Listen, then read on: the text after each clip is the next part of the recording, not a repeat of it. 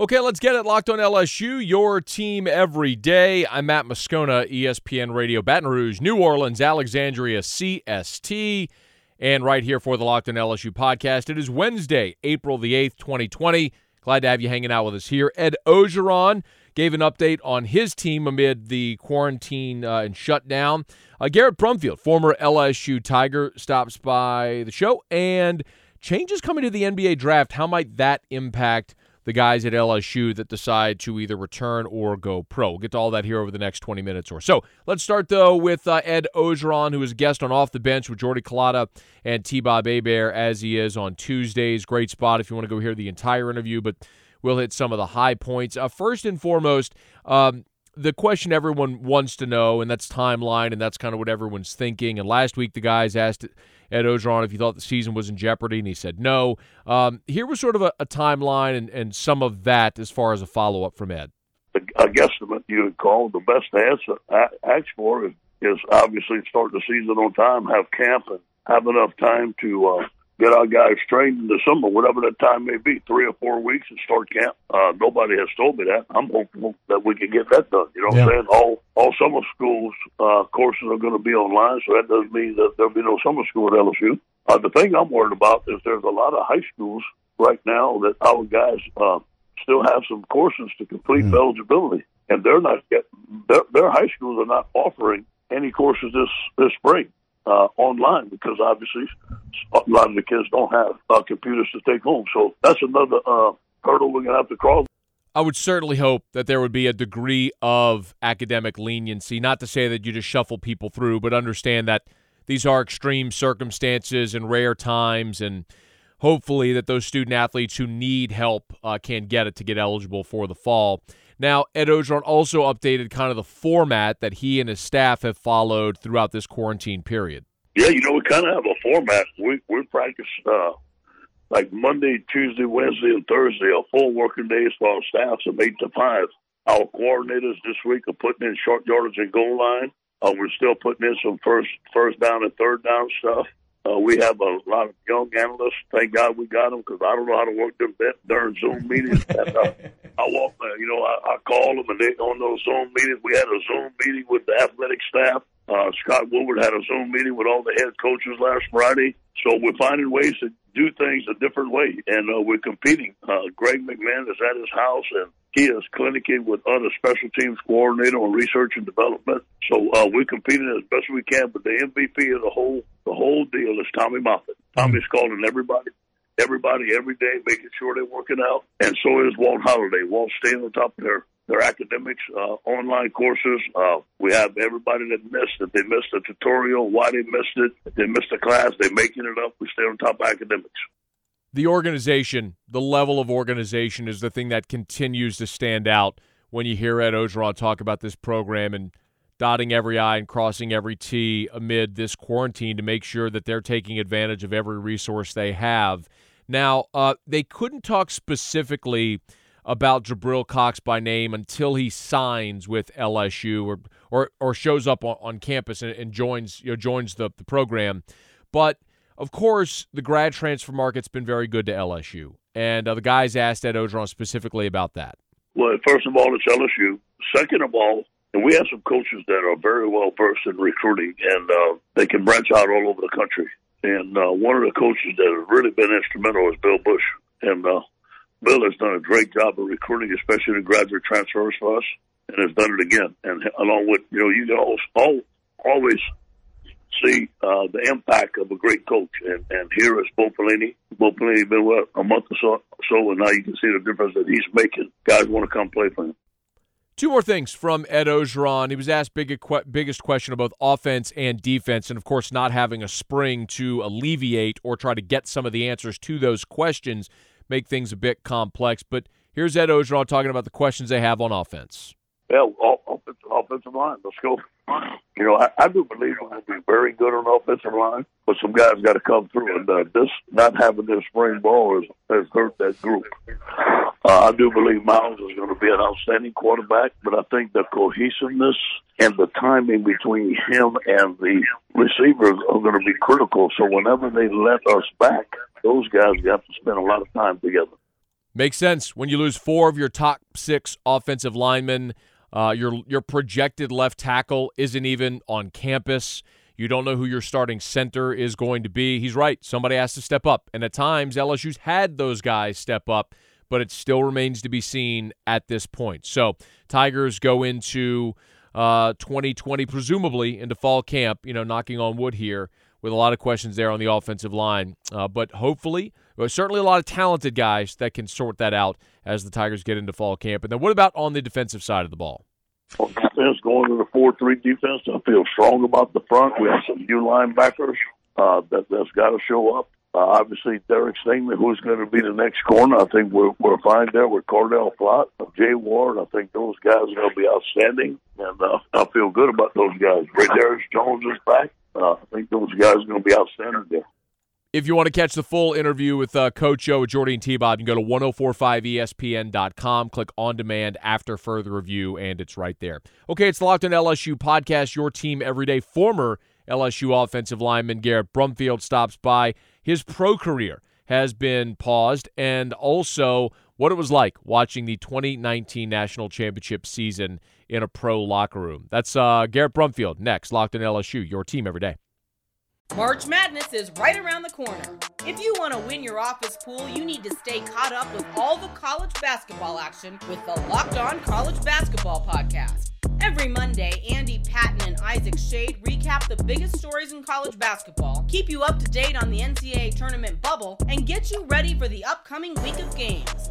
From the Big East to the Mountain West and everywhere in between, Andy and Isaac have college hoops covered on the Locked On College Basketball Podcast. Available on YouTube and wherever you get podcasts. Part of the Locked On Podcast Network. Your team every day. Lots of uncertainty amid the shutdown, including where guys are going to play professionally. Garrett Brumfield is one of those who, of course, was spending this past season in the XFL with the New York Guardians when the season got prematurely stopped. He stopped by to talk about that and also watching the 2019 LSU National Championship season. Fun conversation with Garrett Brumfield. We started by talking about how he ended up in the XFL. Yeah, so I, of course, came out of college, did the whole training thing last year. I went to Pittsburgh for OTAs, mini camp, the whole 9.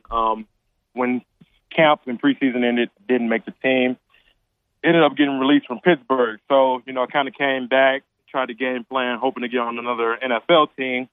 XFL opportunity came around in the fall. Honestly, like a month after, they had the XFL draft.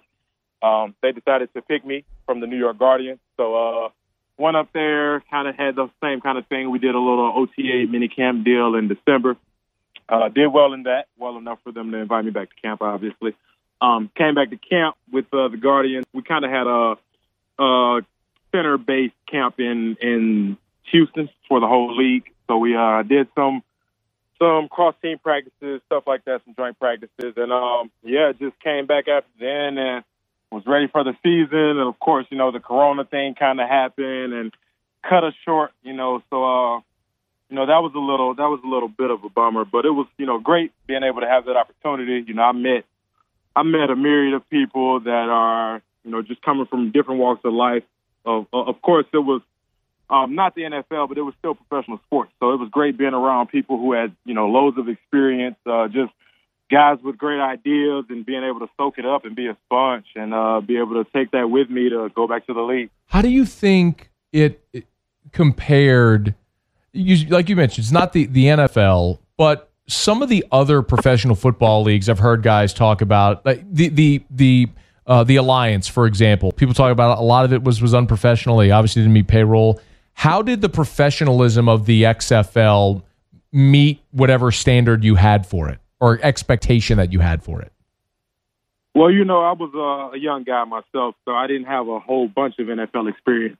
At that point, I had about a total of 4 months. So, just comparing the experiences, like I said, of course, it wasn't the NFL, but it was a professional environment. And like I said, the teams were composed of guys who've been in the league for 20, 30, some odd years. Our head coach, Coach Kevin Gilbride, he had been the head coach in the well. He'd of course been an offensive coordinator for quite some time. We had, a lot of talent to come from the league. You know, obviously guys who were free agents, big name guys that they know like PJ and Malachi. The list goes on, you know. But I think as a whole, you know, it was pretty professional. They came with an attitude ready to work. You know, I feel like we were able to get stuff done and make it into a product that people will want to watch on TV and be a part of and support and encourage. Garrett Brumfield is our guest. So you're with the Guardians, season starts, and then it ends abruptly. Take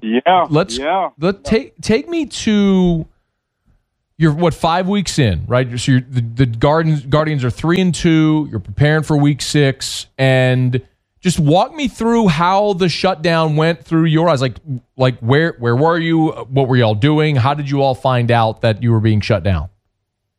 Yeah, that's the thing. So you know, everybody was kind of playing it by ear. So I'd say about a week and a half before you started seeing everybody, the NBA, the NHL, MLB, Disneyland, you know, everybody's shutting stuff down, canceling stuff. So, you know, it didn't look great, of course. You know, of course, like I said, it is professional sports, it's still a professional league, but it makes you feel like, hey, if the NBA is canceling the rest of their season, what is the XFL going to do? You know what I mean? So we kind of saw the writing on the wall. Like I said, played it by ear, waiting. Then they ended up posting the Twitter bulletin saying that the season was suspended, and that was officially that was finally the official word. But like I said, before then, everybody was pretty much tapped in and keyed into what was going to happen. So it wasn't a super surprise out of the blue. Were you at the facility when you found out? Were you home? Where were you when you got the word? I don't remember specifically. I may have been home, but like I said, it was a deal to where it kind of wasn't surprising at all. Like it wasn't a shocker. As far as being around sports, you know, things happen all the time. So with Miles firing, with the death of a coach, or whatever the situation may be, honestly, I have to say that it was one of the situations where I wasn't surprised throughout my career. That's interesting. Always interesting to chat with Garrett Brumfield at This Is Bruiser on Twitter, same on Instagram as well. The No Comment podcast, I hope, drops this weekend, the first episode. So what do you do now? I mean, there's obviously so much uncertainty. I mean, are you training? What do you do right now? Yeah, so that's the thing. The XFL is over. They're not going to start another season, of course, till next year. The NFL has a lot of uncertainty going on right now as far as, you know, with the corona and everything. From what I'm hearing, they're still trying to figure out what's going to be the deal as far as OTAs, minicamp, because that is step one. From what I understand, camp is still on. I don't believe that that's off. But, of course, you know, we got to see as far as, you know, vaccine, all of that, social distance, as far as to when people can get out of the house and start moving around. So that's really the biggest thing, you know, with the NFL, especially with my position. I'm a journeyman. You know, I wasn't a guy who came out and was the first-round pick. And with that, it was a lot of traveling, you know, going to visit teams, work out, whatever the case may be, and there's no traveling going on right now. So, you know, kind of stuck between a rock and a hard place. So hoping that shakes within the next few weeks or so. So I'm yeah, man, just staying into it and just waiting for another opportunity. So your plan, your hope is to continue playing football next year, wherever, whenever that may be? Yes, sir, for sure. I look at it like, you know, I've worked to get here and have these talents, so, hey, I'm going to keep using them as long as I can. And my talents off the field, hey, I don't have to go to class every morning anymore, so I'm going to wake up and work on those talents too and show the world those also. I hear you, man. So let me get a couple of thoughts on watching this LSU season from this past year. I mean, I guess it surprised everyone the degree to which they were successful. What was it like for you as a guy who knew most of those guys, played with most of those guys, to see what transpired in the 2019 season? Okay. So. I love when a story's going to start with okay. Okay. All right. Okay. So I have to be honest. Season started, if you would have told me that LSU was going to win the national championship, I mean, and those are my guys. You know, I'm with them every day. But I didn't, you know, I just didn't think that was the thing. You know, and don't get me wrong. Of course, that's what we play for. That's what we win. That's what we practice for. You know, I was there all the years. That's the goal, is to win the Natty. So you know, you see the other teams, everybody's talking about the other teams, and then that Texas game started, and I said, oh, yes, this is gonna be a season. And those guys, man, I tell you, they put their foot on the pedal and did not let up the rest of the year, and I just wanted to see them keep climbing, and they got to the summit of the mountain and stuck the flag down and all of that, and I've never been this more proud of those guys in my life. Where did you watch were you there for the championship game? No, so I didn't get to go. Okay, so ironically, I was in camp with the XFL. Oh, okay. So, yeah, a lot of guys got to go. A lot of former players got to go. A lot of guys who are in the NFL now, but I couldn't go because I was in my season in the XFL. So I got to watch it on TV at our hotel. We were having camp. So there was a bunch of guys who wanted to hate on LSU the whole time. They were Oklahoma's going to do this. Oh, Ohio State, if they see Ohio State's going to do this. Oh, Clemson's going to do this. And I tried to tell them, hey, man, y'all don't see what I've been seeing all year. Y'all don't see that Joe Burrow, that Clyde Edwards, that Joe Moore winning offensive line. They didn't see what I saw, and I knew what was going to happen. I looked into the crystal ball, and I said LSU was going to bring it home, and they did exactly that. And I rubbed it in everybody's face. I played the fight song. I played the fight song at full blast on our stereo system in our locker room, and I did the little dance that the Tiger Girls do during the. And let everybody feel it, and I rubbed it in really good. And I gave them a whole bunch of bump on my way. Who was the chief offenders on your team? Like, who were the ones that were always up in your face about it, that you got to rub it in the most? Oh, my God. Marquise Williams. He was one of our quarterbacks. That guy, for whatever reason, does not want to see LSU do well. I don't get it. I don't understand it. But actually, I do. I found the love that we have for the Tigers is the same amount of love that people have to hate us. But I don't get it. I don't understand it. What's his problem? I don't get it. Where's he from? He's a North Carolina guy, so he's got that whole our football is better. But I'm like, my guy, check the statistics, check anything you want to check. Most guys in the league, ESPN Top 100. Whatever you want to Google, use the Google machine, use the Twitter machine. Louisiana football is the football. Your boy was sitting there trying to say that North Carolina football was better? I'm not. I don't. Yes, you are just as puzzled as I am. Based on what? You got a 40,000 seat stadium, and they've never been to a New Year's Six game. Like their most successful season ever was Mac Brown was there like 98, and I think they won 9 games. I can't say that I was puzzled because I still am puzzled. I am puzzled, perplexed, disheveled, and discombobulated all at the same time. We got to get you more on the show. That'll be fun. So, all right, so then LSU wins the Natty, and then what does he say? Nothing. Literally That's nothing. Right. He had no words. We all sat there and watched the game on a projector. I, of course, showboated and gloated the entire game. And when the clock hit 0-0, as a matter of fact, I already had the fight song downloaded on my phone. So when I started playing it, everyone was upset. Then I showed up the next day at breakfast, playing it again. And then I got on the bus on the way to practice, playing it again. And then I played it in the locker room again. And then I played it after practice again. And then I repeated it, and kept playing the fight song. Did anybody get super pissed at you? So there's two things about that. The first part is they did, but the second part is I didn't really care. Bingo. So, that kind of just, 1 + 1 = 2, ABC, easy.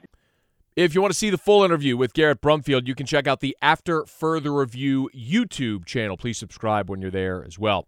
All right, we'll knock out our final break of the show. When we come back, the NBA has altered its draft guidelines for this year. How might that impact the LSU draft-eligible players? We'll talk about it next. Locked on LSU, your team every day. The NBA has set guidelines on draft prospect workouts. So they sent this memo to the 30 NBA teams. And what we learned here is that organizations are going to be prohibited from conducting in-person workouts or interviews with draft-eligible players. This is until further notice. So effectively, there will be no combine. And teams can't do individual workouts with prospects.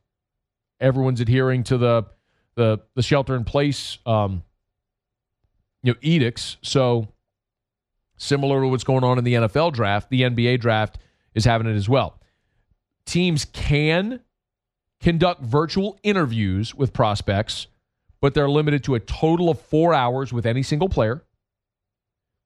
And teams are prohibited from requesting video of recent workouts. So the only thing teams can study, game film or practice sessions that occurred before the suspension of play on March 11th. So anything they have before March 11th, they can study, but nothing since. So I am fascinated by this because I do think this decision is going to have a potentially massive impact on the draft and mostly on college prospects who are deciding whether to declare or not. Because remember, college prospects can declare, go through the combine process, and then withdraw. Well, if there's no combine process, why would you declare unless if you just intended to leave? There will always be some guys who, regardless of whether they're going to be drafted or not, are ready to leave school. Not everybody wants to be in college. Not everybody wants to go to school. There are many people that see that as a means to an end. Shocking, I know, but I don't blame them. Do you? They're operating under the guidelines that exist right now, where you've got to go to school for at least a year before you can go to the NBA.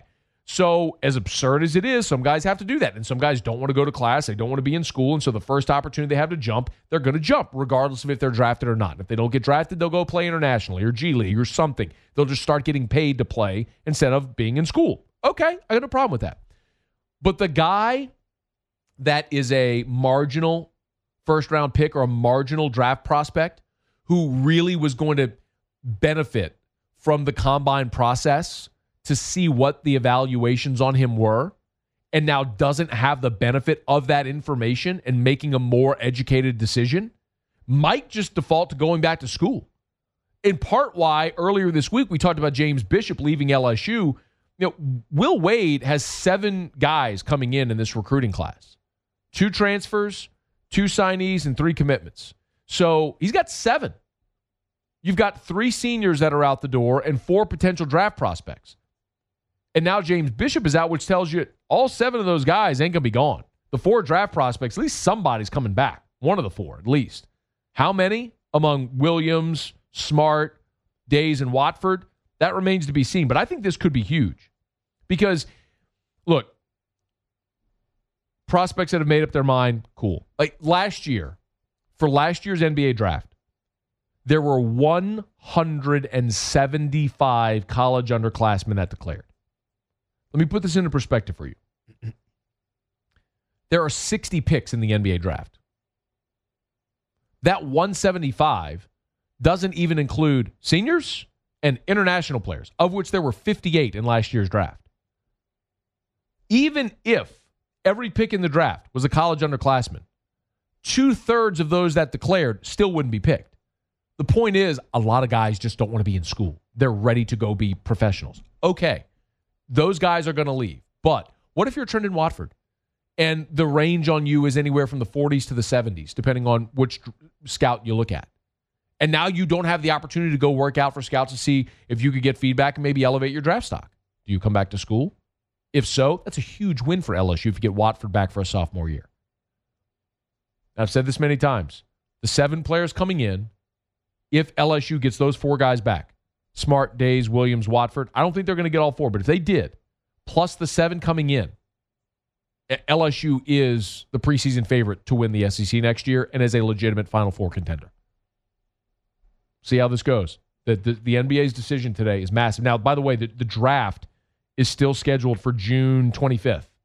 So unless if that moves, the schedule stays in place for the deadline to declare and then the deadline to withdraw, which is early June. I believe it's June 3rd is the deadline to withdraw before the draft on June 25th. So we'll keep an eye on that because that's really going to shape a lot of college basketball rosters moving forward. All right, that's going to do it for us here on a Wednesday edition of the Locked On LSU podcast. If you've not done so yet, please subscribe to the podcast. However you listen to your podcast, we appreciate you for being here. We will be back tomorrow with more Locked On LSU, your team every day.